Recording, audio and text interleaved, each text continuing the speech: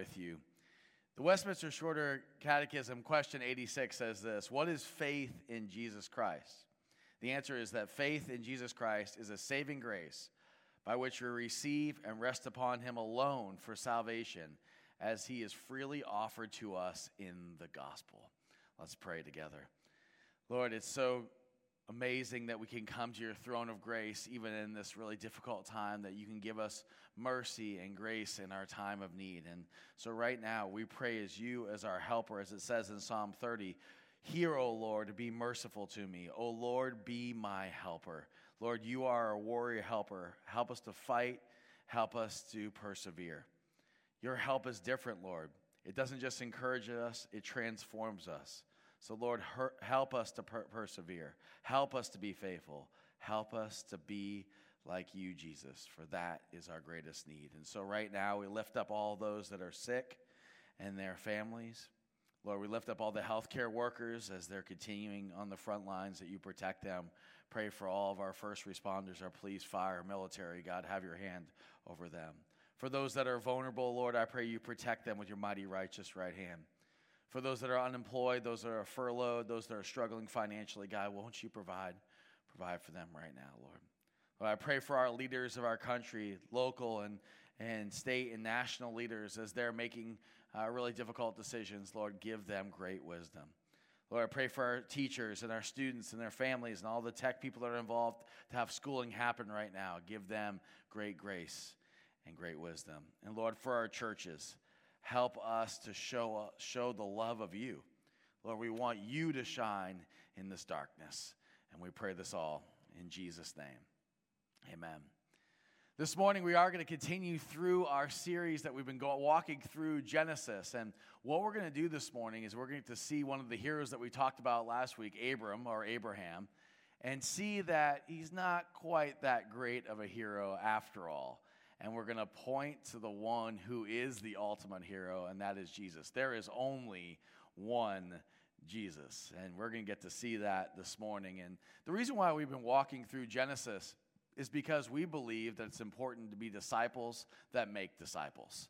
And we believe that a disciple is someone who follows Jesus, who loves one another, and who loves the lost. And that's why we're fighting for togetherness in this, because we need each other to worship Jesus together. It's difficult to do that on our own with all the negativity, all the news coming our way. It's difficult to focus on Jesus all by ourselves. So we need community, and that's why we're gathering online.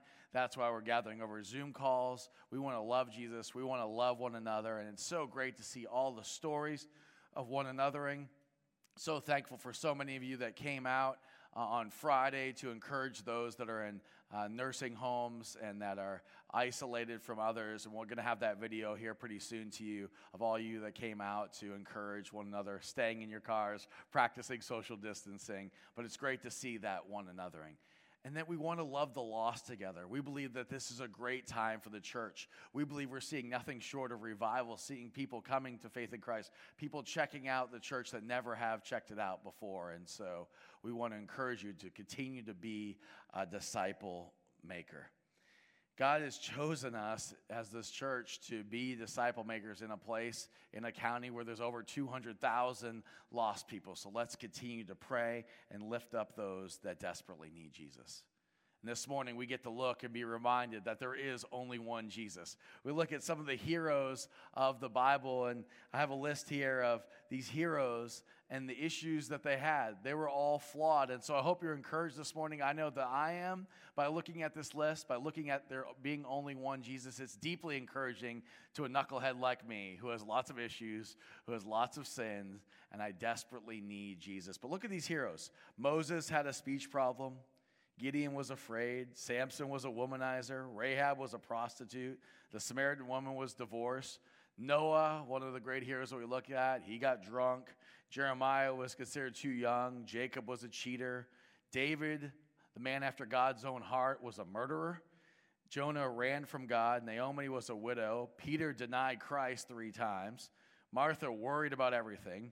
Zacchaeus was too small, and he was money hungry. The disciples fell asleep while they were praying. Paul was a Pharisee who persecuted Christians before becoming one. And Abram, or Abraham, as we're looking at today, he deceived, and some would say, including me, that he lied about his wife, Sarai. So last week we looked at our supposed hero, Abram, and he left the land with his wife, Sarai, and all of his servants, and his nephew named Lot. And speaking of that, do you know who the smartest person in the whole Bible was? It was Abraham, because he knew a lot. Okay. Anyway, they left that land in Haran, and they headed to follow where God wants them to go. And this is the land that they had been in for 75 years, and now they're leaving that land and going to wherever God tells them to go. I mean, this is an act of great faith. And so we see Abram taking these great steps of faith, going to these places that would have been dangerous to go to, but he's following after God until there's a famine that comes upon that land. Now, God doesn't tell him to leave, doesn't tell him to go, but he sees a famine going on, and what does he do? He does like a lot of us do when we have trouble in our lives. We try to take things into our own hands, into our own power. Have you ever done that before? I do it all the time. And that's exactly what Abram did here. He didn't follow what God told him to do. He didn't stay in the land that God told him to, but he goes to Egypt. And of course, when he disobeys God, there's going to be a consequence. And so this is Genesis chapter 12, starting in verse 10. Now there was a famine in the land, and Abram went down to Egypt to live there for a while because the famine was severe. As he was about to enter Egypt, he said to his wife Sarai, I know what a beautiful woman you are. When the Egyptians see you, they will say, this is his wife, and they will kill me, but they will let you live. Say that you are my sister, so I will be well treated for your sake, and my life will be spared because of you. When Abram came to Egypt, the Egyptians saw that she was a very beautiful woman. And when Pharaoh's officials saw her, they praised her to Pharaoh, and she was taken into his palace. He treated Abraham well for her sake, and Abram acquired sheep and cattle, male and female donkeys, men servants and maid servants and camels. But the Lord inflicted serious diseases on Pharaoh and his household because of Abram's wife Sarai. So Pharaoh summoned Abram. What have you done to me, he said. Why didn't you tell me she was your wife? Why did you say she's my sister, so that I took her to be my wife? Now then, here is your wife. Take her and go. Then Pharaoh gave orders about Abram to his men, and they sent him on his way with his wife and everything he had. Okay, lot to break down here, and hopefully you'll be encouraged that there is only one Jesus, that even the people that are seen as heroes in the Bible have great character flaws, and they were still used by God. So even us with our great character flaws, we could still be used by God. So there was a famine that came over the land, and of course, you know, we're going through this difficult time right now where there seems to be a plague and a famine that's going on here in our own land, and some of us are going through very difficult times. And so when you go through difficult times, it's very easy to say, I'm going to try to find solutions on my own. And so apparently you see Abram looking around in the land of Canaan and saying, man, there's not a lot of resources here. And maybe, it doesn't say this, but I'm just maybe speculating here that his nephew Lot and his wife, who were used to having a lavish lifestyle, were thinking, this land of famine, come on, Abram, let's go. Maybe they were influencing him, and so they leave. They leave without ever talking to God about it, and it certainly doesn't say in Scripture that God told them to go, and so they go. On their way, they realize that there's a problem that's going to happen. This ever happened to you? You're in the middle of a decision, you're on your way, and then all of a sudden you realize, oh boy, there's going to be an issue here. And so there was an issue, and we see that as Abram starts to realize that as he's about to enter Egypt, he said to his wife Sarai, I know what a beautiful woman you are. When the Egyptians see you, they will say, this is his wife, and they will kill me, but let you live. The people in Egypt at the time, they were polytheistic, they were cruel, they were immoral, and especially sexually immoral. And so he knew what he was walking into with his wife. Unfortunately, he didn't think about this ahead of time, and so he's walking into there, and he's trying to figure out a solution to keep his wife safe, supposedly safe, and to keep his life alive, and not only alive, but also thriving. And so I've seen many theologians try to defend Abram like this was the only choice that he had, but I'm not going to defend Abram here. Certainly not going to do that, because he did have a choice, and his choice was to follow what God told him to do and to stay in the land that God told him to go to. But he disobeyed God. And so because he disobeyed God, he got put into this situation where he seemingly has no choice but to lie, but to disobey. And so he does that. And then Pharaoh's officials, and you'll see the name Pharaoh, which is just basically a generic word for a type of king in Egypt, and they let him know about this beautiful woman. The Egyptians were well known at the time to not really like their own kind, but like the looks of foreign women, and so they certainly liked the look of Sarai, and so they let Pharaoh know what was going on. And some people would say that she was just brought into his harem and there was no sexual relations at all. But what I know about the Egyptians at that time, I'm sure that she was treated fairly poorly as someone that was a part of her harem. And here is this man of God, Abram, who takes these great risks for the Lord, who follows after God, now disobeying him. And because of that, there are deep, deep consequences. It's really interesting in verse 17, as I'm reading this, and I've read through this many, many, many times, I always think this is so interesting that the Lord inflicts serious diseases on Pharaoh. I mean, why didn't he inflict serious diseases on Abram? Abram was the one that lied. Abram was the one that deceived. But you see God's possible plan here of putting those inflictions on Pharaoh as part of a bigger plan. Because maybe if he didn't do that, maybe he would have actually have killed Abram. Maybe he was thinking about doing something further to Abram and damaging him and his family, but because Abram was God's chosen father for the Jewish people, that God protected Abram in this way. God always sees the bigger picture. So even in the midst of disease, even in the midst of a virus, even in the midst of a famine, even in the midst of what's going on in your life, he always sees the bigger picture. And that's why we can trust in him. And so he inflicts these diseases on Pharaoh, and Pharaoh, maybe because those diseases were inflicted upon him, he thought, man, I better not mess with this guy. And so he lets him go, and he lets them go ahead back with his wife and the riches that he has. And there's only one Jesus. I love that Scripture is the way that it is. It doesn't try to sugarcoat anything. It's just God's Word. And it lets us know even when people that are supposed heroes in the Bible mess up. And that's so encouraging to me, and I hope that's encouraging to you. If there are ways that you've been not parenting so well during this time, or there are ways with your spouse that you haven't quite gotten along all that great, you haven't been acting all that Christian to the people that are around you, maybe you're feeling a little more frustrated, a little bit more on edge, I want you to know there's hope for you too, because there's only one Jesus. We all fall short. We all mess up. I asked this week on social media about people that were well-loved heroes that have fallen from grace.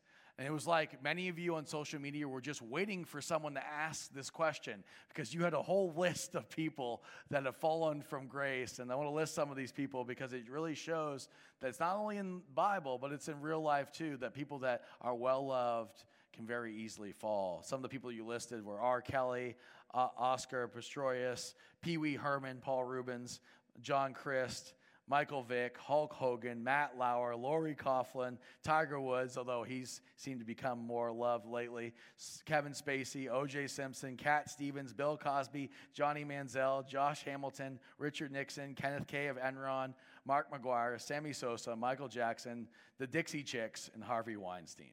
Wow. That's a list. And there was a bunch more on there too. I couldn't list all of them that you saw fall from grace. There's only one Jesus. There's only one Jesus. As we look at this story of Abram and we transition into looking at Jesus and looking to see how amazing he truly is. The reformers of our faith truly got that. They understood that. They understood that from the conviction that they had of the church of their day almost 500 years ago, drifting away from the truths and the faith of the Bible. They said, we have to point people back to Jesus, because if we point people to the heroes, if we point people to the church, if we point people to staff members, if we point people to heroes of the day, they're always going to fall short. They're always going to fall short. And so that's why we need to focus on Jesus. And so the reformers came to this conclusion of the 5 solas. And I love this, the 5 solas of our faith. Sola Scriptura, that we believe in Scripture alone, that we believe that this is God's word. Sola Fide, that there's faith alone, that only we can be saved through faith alone in Christ alone. Sola Gratia, that we're saved by the grace of God alone. Solus Christus, that Jesus Christ alone is our Lord, Savior, and King. And all the things that we do, even when we meet online, is Sole Deo Gloria, all for his glory.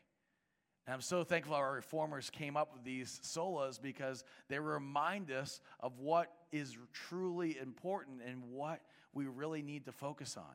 And so as we look through Genesis chapter 12, as we look through the rest of Genesis, we're going to see our heroes rise and our heroes fall. And maybe you've heard about that all the time in church life, about pastors or staff members that were loved and they fall. All of us are scarred by sin, and there's only one Jesus. God has given the ultimate revelation of himself by sending Jesus Christ. In Colossians chapter 1, it says that. It says that in Colossians 1:15. He is the image of the invisible God, the firstborn over all creation. And only he has the capability to save us. Only he is the one that can meet our needs. In Hebrews chapter 7, verse 25, it says, therefore, he who is able to save completely those who come to God through him, because he always lives to intercede for them. You hear that? The God of the universe, through Jesus Christ, he's interceding on our behalf, even when we're going in the midst of coronavirus, even when we're in the midst of the calamity that we're in, even when we're in the midst of our sin. He's interceding for us if we come to him. In Acts chapter 4, verse 12, listen to what God's word says here. It says, salvation is found in no one else, for there's no other name under heaven given to men by which we must be saved. You see that? You hear that? Jesus is the only one. There's only one Jesus. And in him is where we need to find our hope. Not in Abram, not in Noah, not in anybody else, not in anything else, not in our own ways, not in our own ideas, but in Jesus alone. And that's why the action step for this week, even as we're looking at Genesis chapter 12, is that Jesus must increase and I must decrease. Jesus must increase and I must decrease. Some of us, as we're in the midst of quarantine, realize that. We realize that the only way we're going to make it through all of this is by Jesus increasing in our life and by us decreasing in our own lives. And this is really a difficult thing, especially for Americans. But listen to what God's word says in John chapter 3. The bride belongs to the bridegroom. The friend who attends the bridegroom waits and listens for him, and is full of joy when he hears the bridegroom's voice. That joy is mine and is now complete. He must increase, I must decrease.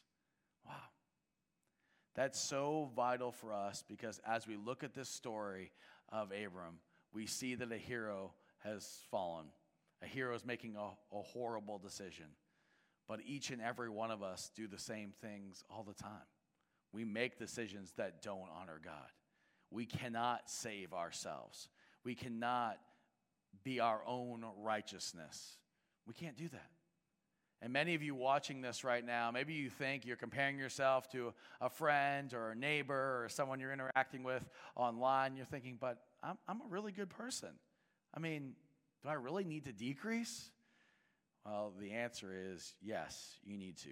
We have all done things wrong. And I want to tell you right now, you need to cheer up because you're way worse than you think you are. And we're going to look at that right now. One of my favorite ways to look at how we compare to God and His holiness is to look at the 10 Commandments. I mean, there's only 10 there, right? This should be very simple to follow. But at home right now, I want you to think about how you're doing with these. Let's just look at a couple of them. I will not take the Lord's name in vain. Have you ever done that? I know that we're in quarantine right now. I think the swearing has increased in our world. Have you taken the Lord's name in vain? It's pretty simple to avoid that, but have you done it? How about to honor your father and mother? Kids that are watching this right now, you're in quarantine with your parents. Have you been honoring your father and mother? I know that all of us, all the kids have fallen short of that, right? We've all fallen short of that. How about number 6? Should not commit murder. How you doing with that? Well, there's one you got, right? Except Jesus says that if we call someone raka, if we call someone a jerk, then we've committed murder in our heart. So we fail on that one too. Number 7, do not commit adultery. Okay, some of you are thinking, well, I've got that one down. Except Jesus says if you think lustfully in your heart, then you've committed adultery too. How about do not steal? You ever stolen anything ever in your whole life? How about do not bear false witness? You ever told a lie like Abram has? See, we all fall short. Each and every one of us falls short. When I look at this list of just the 10 commandments, every single one of them I've broken in some way. And that's why I must decrease. Jesus must increase. That it's Jesus alone that can save us through faith alone in Him. Have you ever trusted in Him? There's no other name by which you can be saved except Jesus. Stop trying to do everything right. You're always going to fall short. You need to trust in Jesus. You need to trust in Him. You can do that right on the couch at your home, wherever you're sitting right now. All you have to do is just tell Him, Jesus, I've fallen short. I'm a sinner. I've broken your commandments. I've broken your ways. Won't you come into my life? Won't you take my sin? And won't you help me to follow after you all of my life? If you've done that right now, if you're doing that right now on your couch, write in the comments, write amen. We'd love to follow up with you. We'd love to let you know how you can grow in your faith in Christ. And for the rest of us, we need to continue to decrease. I know as I've grown in my faith, my sin becomes more and more apparent to me. And as you grow in your faith, you'll see that too. You'll see your desperate need of Jesus. As I draw closer and closer to Him, I realize that He is the only one that could ever satisfy all the longings of my heart, and the only way that my sin can be covered. In closing, there was a story about Billy Graham. Billy Graham was on a Caribbean island, and he was visiting with this person that was really rich. He was in this castle on the mountaintop, overlooking all the rest of the Caribbean, a beautiful place. And he was visiting and talking with the owner of that mansion. And the mansion overlooked his yacht that was down below, this unbelievable yacht. And the yacht had a helicopter pad right on the yacht. And there was a helicopter in this guy's backyard because he didn't want to even drive down the mountain down to the seashore. So he would take his helicopter and fly it down to his yacht and go out. And he looked at Billy Graham and he said, you see all this? I'm one of the wealthiest people in the whole world, but I have to be honest with you, I am unbelievably miserable. A few days later, Billy Graham was visiting one of the poorest places on the island. He was visiting with his Baptist minister who was taking care of his 2 invalid sisters. And he was talking with him, and this guy had no view, and he lived in a little shanty. And he told Billy Graham, he said, you know, so there's some days where I don't have 2 nickels to rub together. But I have to tell you, I'm one of the most joyous people on earth. See, he had Jesus, and the wealthy person did not. Abram, all the other heroes in the Bible, all the other heroes in our life, all the other people that claim to be saviors, they all fall short. They all are going to let us down. There's only one Jesus. Especially during this time, let's run to Him. the King of all kings and the Lord of all lords. Let's pray together. Lord, I'm so grateful that there is only one Jesus, the one who never falls short, the one who is always on his throne, the one who has an ultimate plan. Even when we think we have a better plan, you've always shown through thousands and thousands of years that your plan is always better. So help us as the people of God to rest in you. Help us to be able to run to you. Help us to decrease, and may you increase. In Jesus' name, amen.